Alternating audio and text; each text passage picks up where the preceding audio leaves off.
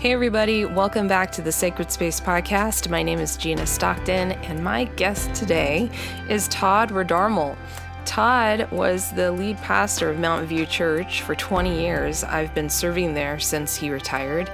He now works as the pastor relations advisor for Soul Shepherding. He's a coach and a spiritual director for pastors and leaders. And I just wanted to sit down with him and have him share his story, the things he experienced as a pastor, the difficulties, the joy, the moments of burnout and pain, his deconstruction and reconstruction while leading a church, and why he wants to now pour into other pastors and leaders. I think you'll enjoy this conversation. I encourage you to get comfortable, grab a journal, or hit the road and sit back, relax, and enjoy your time in the sacred space.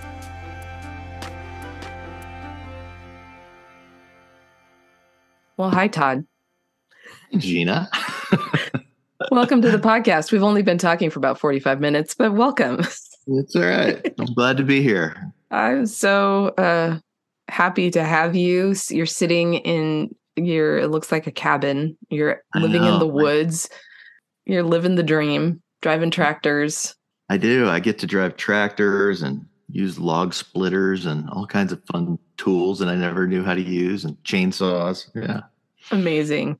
Well, Todd, you were the pastor at Mountain View Church for 20 years. You just retired almost a year ago.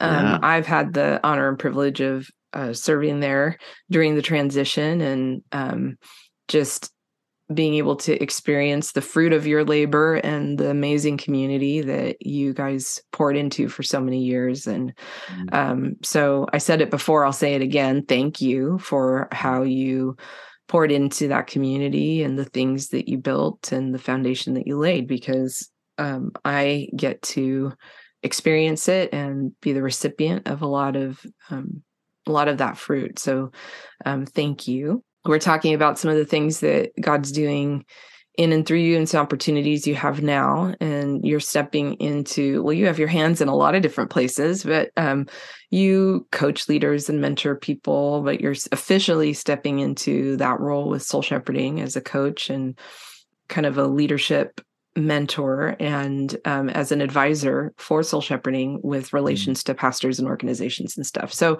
I thought it would be great to have you here, to have you maybe share some of your story as a pastor in that unique, odd role in the Western evangelical organizational church, all the beauty and the mess of it, and your story as you navigated that and the things that were hard and the things that were good, and really how that's brought you to what you're stepping into now, and maybe what you hope what your vision is for that, and what are the things that the Lord's stirring in you that you hope to impart and pour into other pastors and leaders.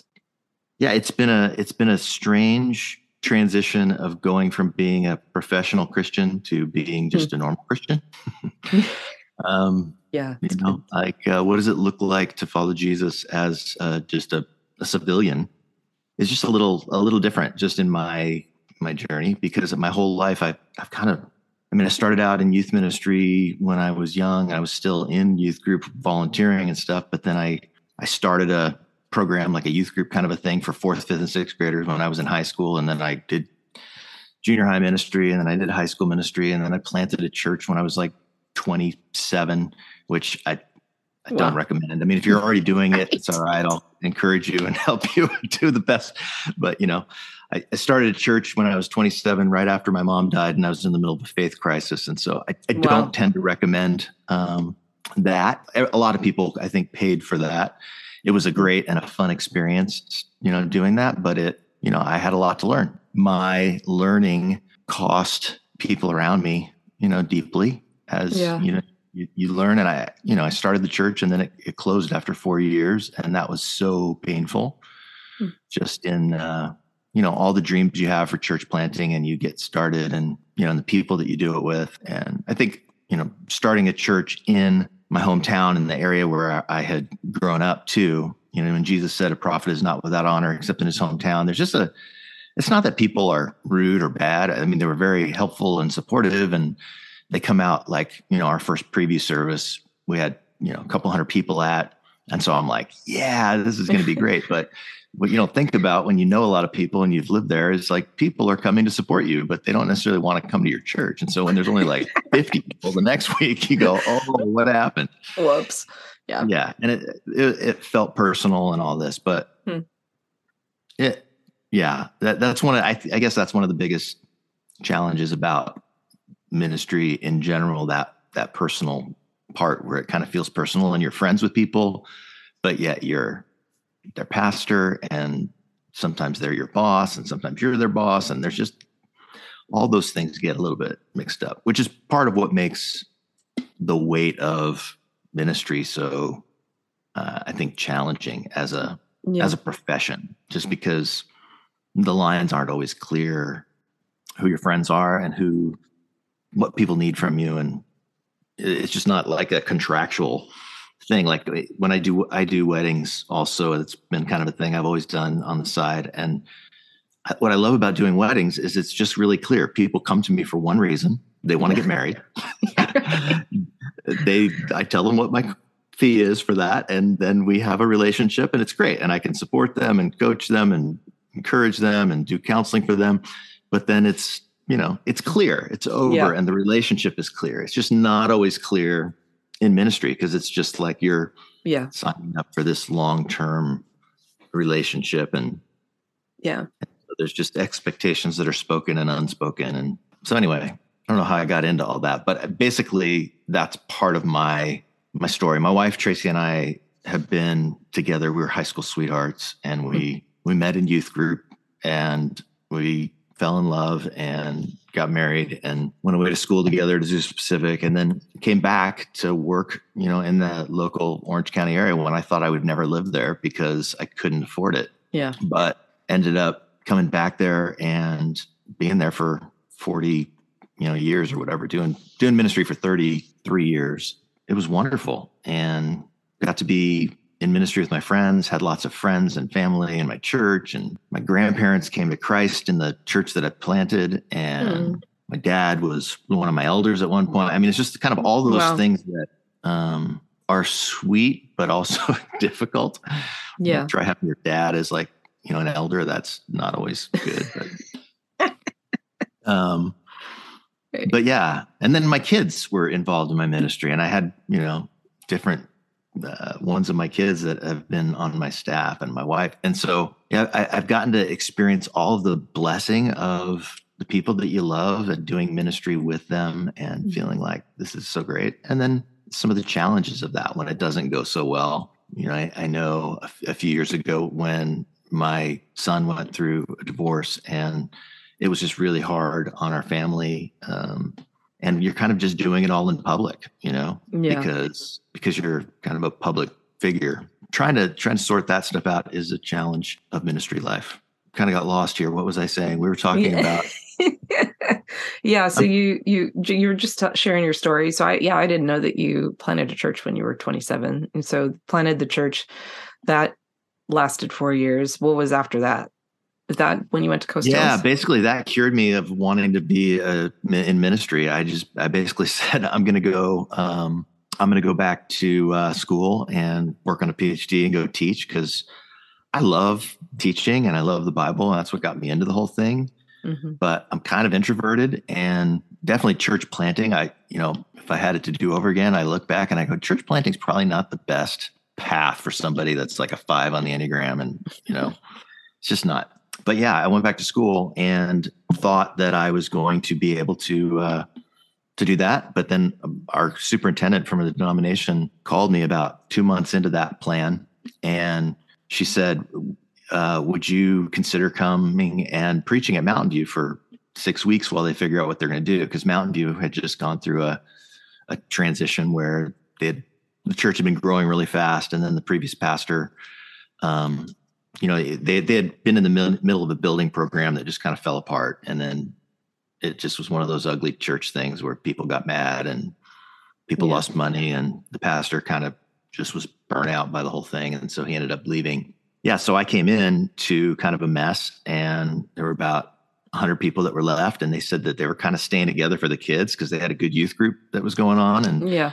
they're like, how do we keep this together? And so I said, yeah, I'll preach for 6 weeks, but I don't want to be the pastor. And then 6 weeks turned into 6 months to do kind of an interim thing, and then that turned into them asking me to stay on and be the pastor. And so I did that for 20 years.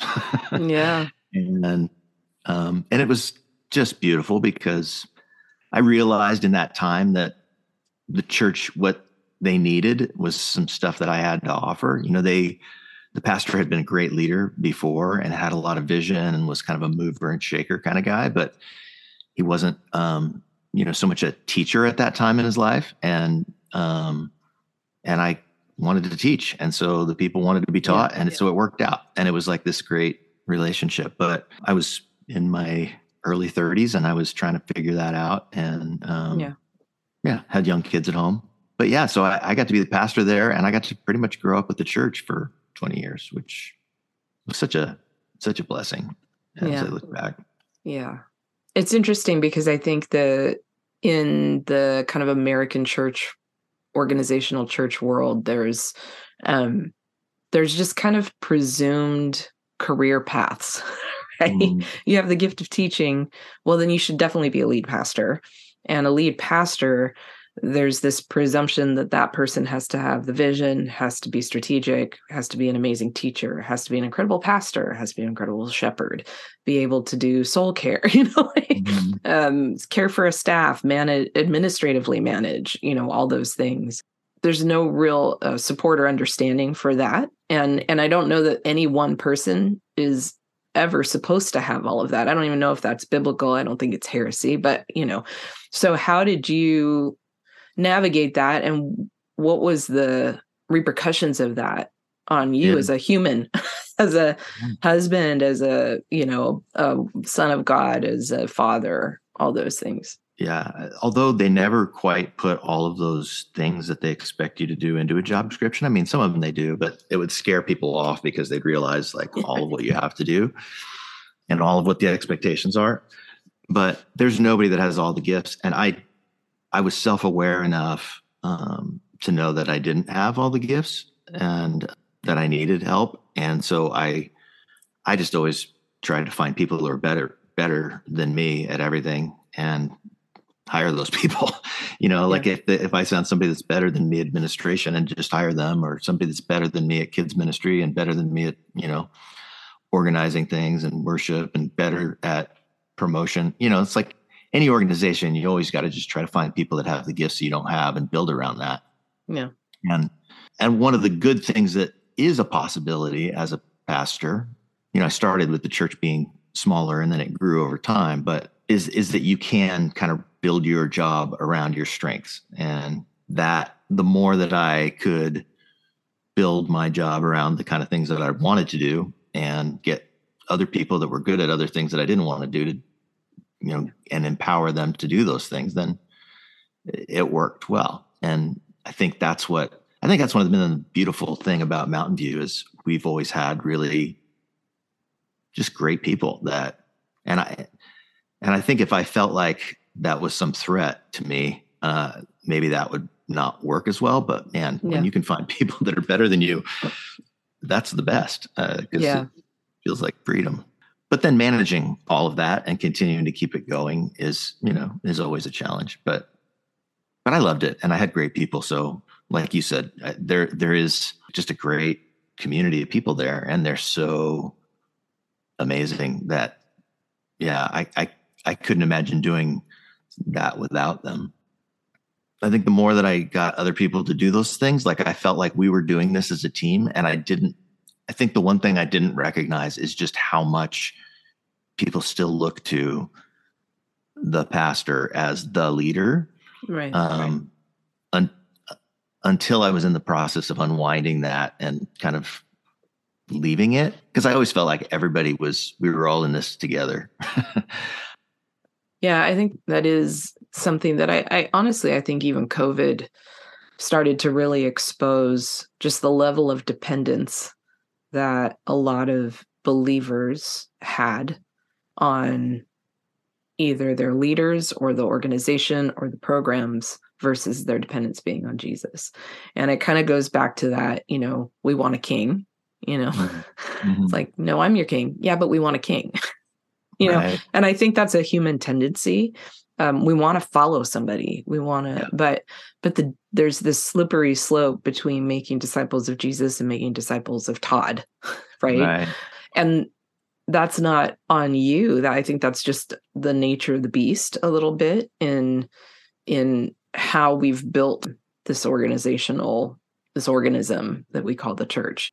So how did your personal faith and journey and identity shift over the years? You grew up in church, you met your wife in youth group, you were, like you were saying, professional Christian. How did the Lord lead you in a way of unwinding and rebuilding your identity apart from your role or apart from the professional Christian, situation? You said that you had a crisis of faith even before you planted the church.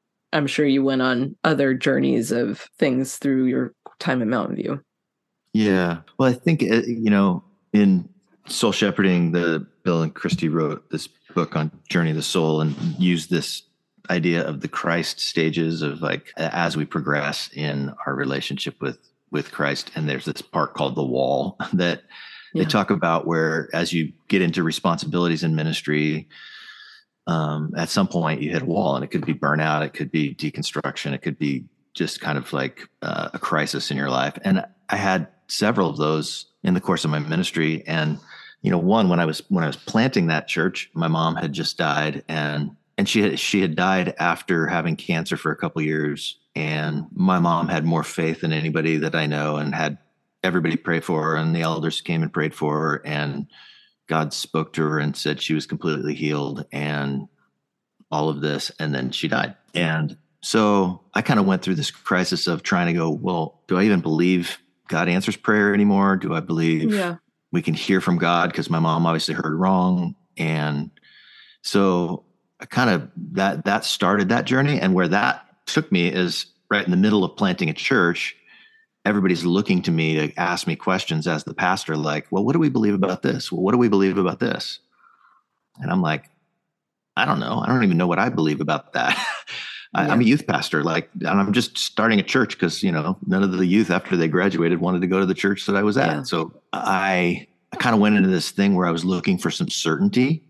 And there was a team that was really certain, this kind of reformed wing of evangelicalism. And so, like, they had answers for everything. Like, literally there's a confession and a catechism where there's questions and there's answers for all the questions. And I'm like, I need to have answers for all the questions. And somebody already thought through this that's way smarter than me, and they figured it out. So I'm just going to take their answer book and I'm going to just have answers for all the questions. So I did that, and it worked ish for a while. For a few years, it caused a bit of turmoil in a church, because when the pastor kind of shifts his theology in the middle of planting a church, it really confuses people. But yeah, I had done that and really tried to be on that certain team, and then really came to see some problems with that certainty. In that time, I've always been a part of the Evangelical Covenant Church, not always, but when I planted the church, the pastor of the church that I was leaving from said, hey, we can help you get started, but we don't have like long-term support, and you probably need some support and connection. So I'd encourage you to connect with, maybe you'd like the Evangelical Covenant Church. I know some people there. And I did. I loved these people. They were focused on the central things. But then when I kind of took that more certain and reformed kind of, turn in my theology and my thinking, I was looking for, where could I find a group of people that maybe I need to get in a different denomination that fits more with the reformed kind of way of looking at things, and that everybody agrees on everything. Because the covenant, that's one of the beauties of the denominations. We don't all necessarily agree on everything, but we love each other enough that we can disagree respectfully, and we can continue to have dialogue. And I just kind of longed for enough certainty and everybody to be certain. So I looked for more certain denominations, and I found out that they pretty much they split every time they get over 20 people because, Right. they can't agree on everything. And so in order to have certainty and agreement, you kind of have to keep dividing and dividing and dividing. And so anyway, about over time, I gave up on that certainty. Certainly, I learned a lot from that season, and really in my studies, it was great. But yeah, came to feel more at home in the covenant and in the way that we process things and do things. But then even in that process, then I've had other seasons where I started to doubt even the existence of God, which is hard to do when you're a pastor. You think? Yeah. Well, yeah. Especially if you have a high value for authenticity. That's good. That's the thing. Like I value authenticity, and I'm sure you could probably fake it if you didn't, but for me, it was hard to fake as I just, the more I had studied and learned things, and then the more I started realizing that, wow, I've changed my view on things so many times. And I kind of went from that certain thing to not being so certain. And then I'm like, well, if I've changed my views that many times, how do I know any of the things that I really think are true? And then I started doing some therapy and some other work, and I started reading science and some other things and thinking about other explanations for why things are. And I just started kind of going, well, maybe I'm just living in a bubble, and I've always been in this Christian bubble, and I need to think more broadly. And so I kind of went through this season of just deconstructing everything in my faith. And it was really unsettling. And the only way I was able to get through that and still be a pastor is I focused a lot on teaching people to love their neighbor and teaching people to care for the poor. And we got really involved in, international missions and relief work and things like that I knew were good things, whether or not any of this stuff is true in the Bible. And in the meanwhile, I'm just trying to sort it out, because I wasn't in a place where I'm like, well, this isn't true in the Bible, I don't believe any of it. It was just, I knew enough to see the holes, and I knew enough to see the holes in my own thinking. And so I just started critically examining all of that. And in the meanwhile, I just had to focus people on what the things that were the most, that I was still clear about, and that I could still authentically preach and proclaim. And so, but it was a hard season, for our church, and our church wasn't really growing at that point. The youth ministry was growing and doing really well. But I was just trying to kind of get through. And then God did this renovation in my own life. Yeah. Where, man, I don't even know how it happened. Like, I had been meeting with a friend who he had kind of walked away from his faith. He had been one of my interns when I was doing youth ministry, and then he had been a youth pastor, and then he just kind of walked away from his faith altogether. And then we got together, and he had given me this book called Waking the Dead by John Eldredge. And I mean, the book itself is great, but what it did is it literally woke me up from kind of this place of, I had given up on really believing that God answered prayer. I'd given up hoping that God was going to speak to me. And I had kind of made my, where the Bible, I got the Bible. I'm not sure I really trust all of it, but oh well, this is what I got. And I was just trying to hold on. But that book reminded me of what I used to believe when I was younger, and of what God had, that I could hear God's voice. And I started experiencing that again, and helping me see that there's a spiritual battle, and that, there's every thought that comes into my head may not actually be me, and it might not be God, but it might be sabotage, And so I started considering the world from that point of view, and it started to change some things in my ministry. And at that point, I started doing a lot of the inner journey work that is kind of necessary for you to get through the wall. Like, I did inner healing. I did, and that's actually where I started, where I met Bill Gaultier kind of shortly after that, probably a couple of years later. And it wasn't called soul shepherding at the time, but he was my counselor. And I went to him for therapy, and then I was involved in a pastors group with him, and started giving me tools in kind of this spiritual journey that I had, left behind a long time ago when I kind of went for that more certain version that focuses all on the head and theology and doesn't really address the heart. And and God began this renewal work in me that then extended out to my family and extended out to my staff. But it took a couple, took a couple years. It's like it started with me, and then within a couple of years, it worked its way out to my family. And then within a couple of years, it worked its way into my staff. And within a couple of years after that, it works its way into the church. But it's like a lot of us don't have the patience for that long-term work. We want a program that's going to fix stuff right now. Yeah. But it's like that inner journey of dealing with my own stuff, my traumas and my it's so good.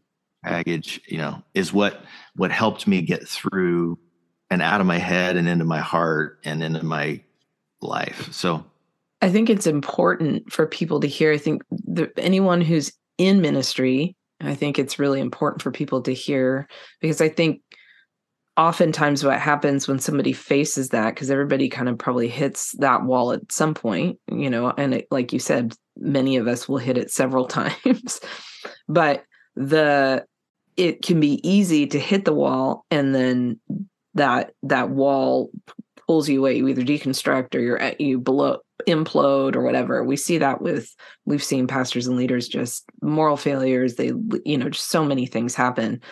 But if you're able to pick up that shovel and kind of dig yourself with Jesus, dig your way around that, and realize that God's not so fragile that he can't take you being at a wall.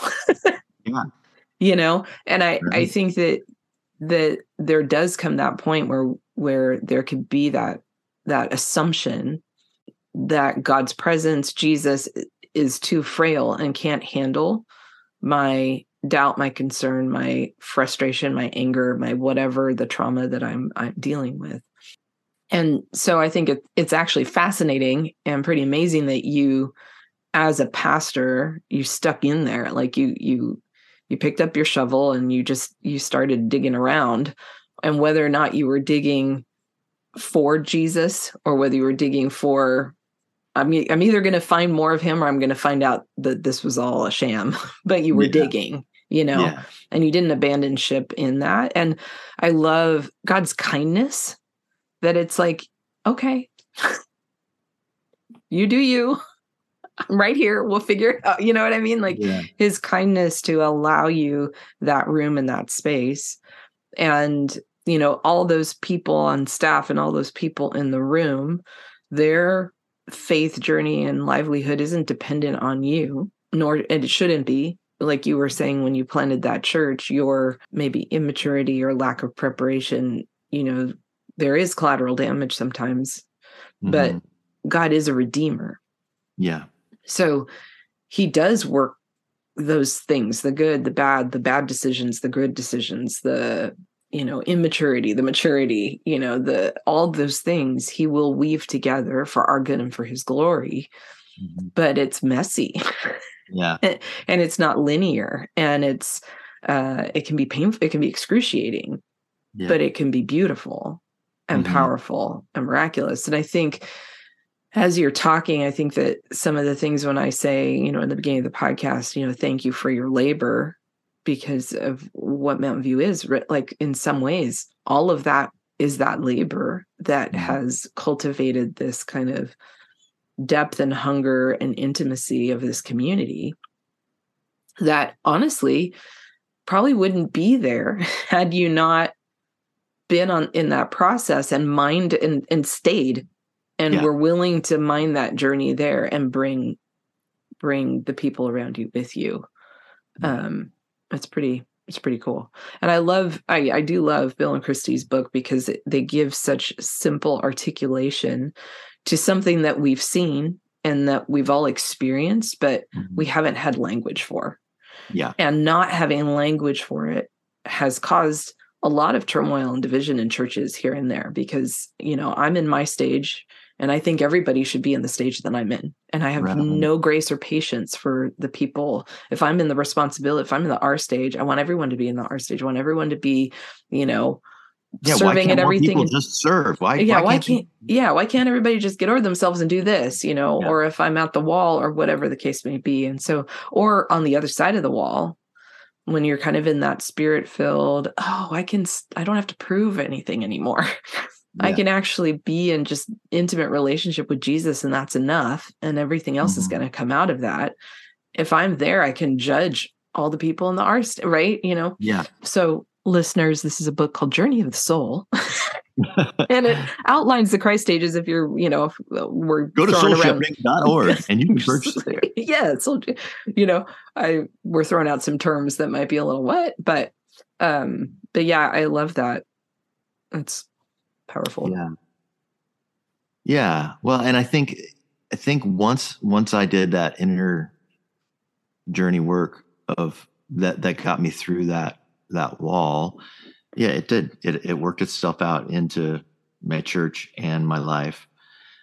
But still ministry, is a lot of work and tiring and all of that. And one of the things that I knew when I came to Mountain View, I had a history. I knew at least this much about myself, that I had a history of, like, I did things for 5 years and then I did something else.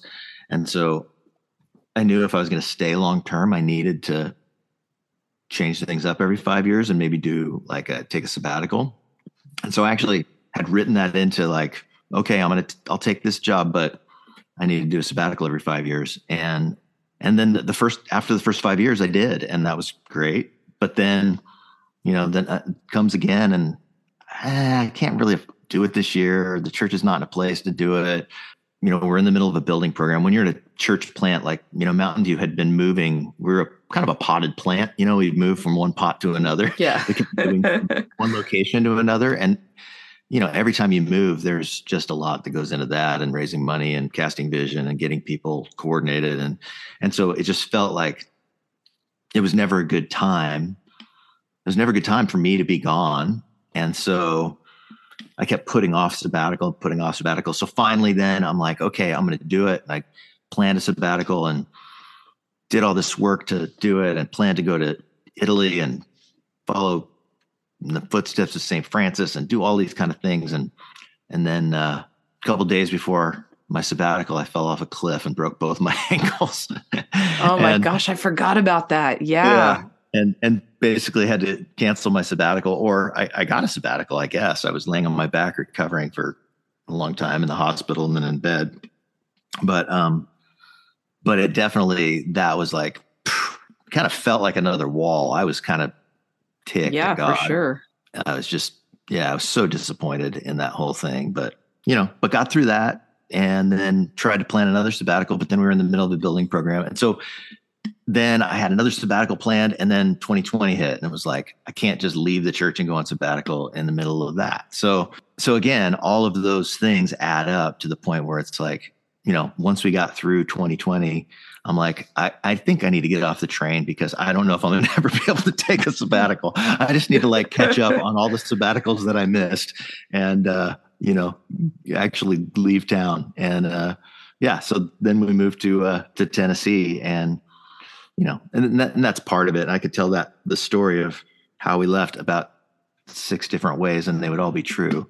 But in the course of time, I needed rest, and I don't even think I knew how much rest I needed, but I'm just now kind of feeling like I'm rested and emerging from this season of sabbatical. That's been kind of like a year of sitting in the woods and building a treehouse and chopping wood and just doing things in my body and not in my head, and not being responsible for anybody outside of my family.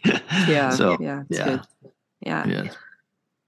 So now, you're stepping into this role of soul shepherding, and kind of in some ways re-entering the ministry world differently.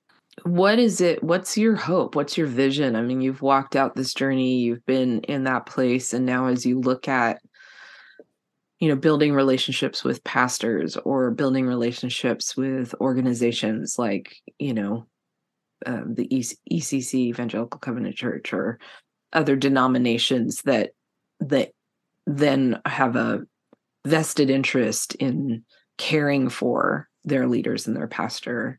What is your hope? What is your vision? And how does what you experienced inform, this new season and what God has? Well, it really feels just perfect. I get to now come alongside other pastors and help them stay in it, help them go through the stages of their own faith development as they're trying to lead a congregation, to be able to get through the wall and do some of the inner journey work, especially if they're kind of hitting a wall. A lot of pastors aren't necessarily in that spot yet, but a lot of them are feeling that, certainly over the last couple of years and everything that COVID kind of exposed and the last few years exposed. But I know that definitely the statistics are that pastors are hurting. And I even felt a lot of shame.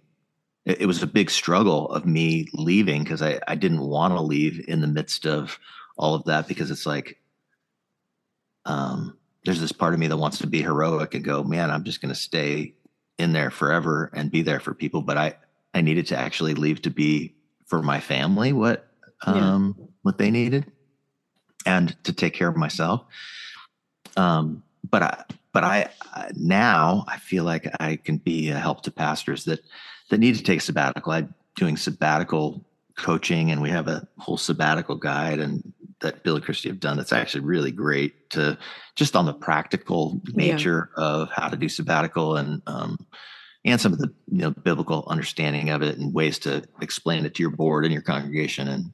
But we help people through that now, and I get to do that with pastors, and so good. I get to meet them in the place in their life where I can kind of help coach them through that.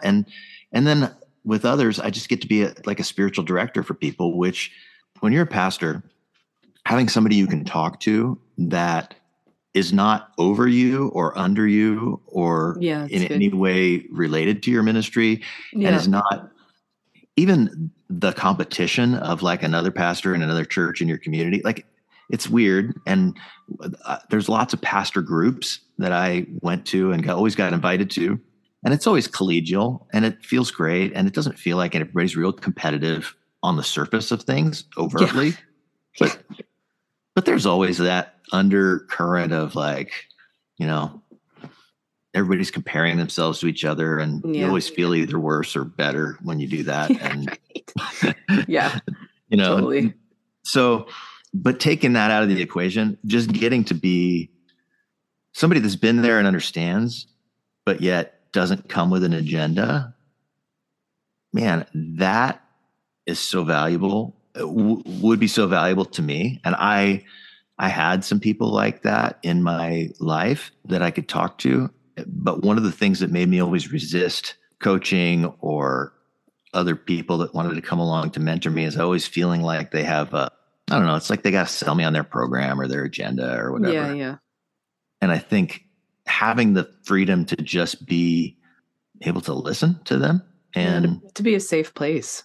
My only agenda is their health and continual ministry. So I'm excited about that. And I love that. And I love, as I've been a part of, the Evangelical Covenant Church, I know from the inside that denominations want to care for their pastors, and they just don't have enough staff and ability to do it. And so one of the great things that, Soul Shepherding is doing is this healthy pastor kind of initiative where we'll come in and either with a church that has multiple staff or with a denomination, put together a whole program to help your pastor stay healthy long term, to go through the Institute in spiritual formation and in healthy relationships and in soul care, and provide some training and also some spiritual direction and coaching for pastors,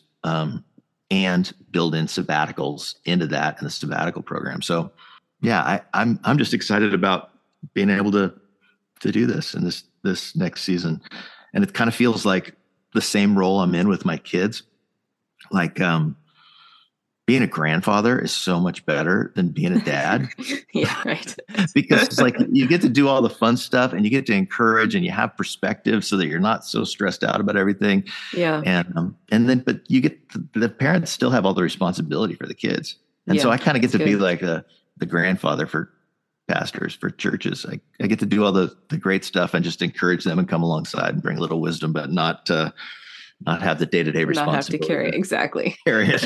You still get a full night's sleep, Yes. Yeah. So good. I love that. And I think that, probably one of the biggest challenges for people in ministry who are leaders is finding a safe place to process, a safe place to just be exactly where they're at and not have to, prove anything, not have to explain anything, just like to be there and but those are hard to find. And then the other thing you hit on too, which I think is so significant, is it's easy in the place of when your vocation and your relationship with Jesus are intersected. It's easy to fall into almost a Messiah complex where if I let go, it's all going to crumble. If I walk away, it's all gonna, whatever. And it's very hard to trust and believe that God's going to take care of his church and he does care about me, that God's the God of leaving the 99 for the one. That doesn't mean he abandons the 99, but that the one matters. And the one, whether it's, the person who comes in and sits in the back row of church every Sunday and doesn't say hi and has, something other than water in their water bottle and sneaks in or out, whether it's that one or it's the one in the pulpit who is day in, day out trying to steward the things that are in front of them, whether they have the maturity or the experience or the whatever or not, God's about the one. Yeah. He's about his sons and daughters. And, I do think that we're in an interesting season in church in history. Jesus is ferociously jealous for his bride, and he is readying her. And part of that readying is a process of healing. It's a process of repenting. It's a process of righting some things that, because we, as humans, we continue to build our kingdoms and our organizations and our programs and our things. And even through COVID, just this invitation back to look at me, look at me. Yeah.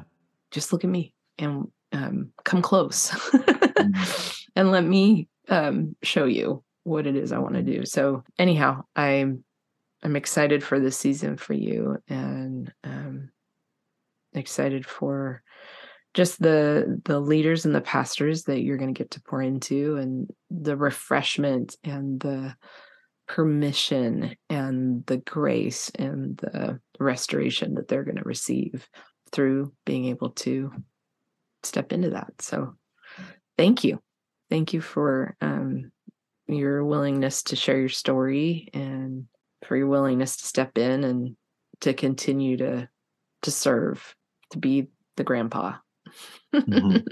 It's, I think the church needs mothers and fathers and grandmas and grandpas, spiritual mothers and fathers and grandma and grandpas, for this next season. So thanks, Todd.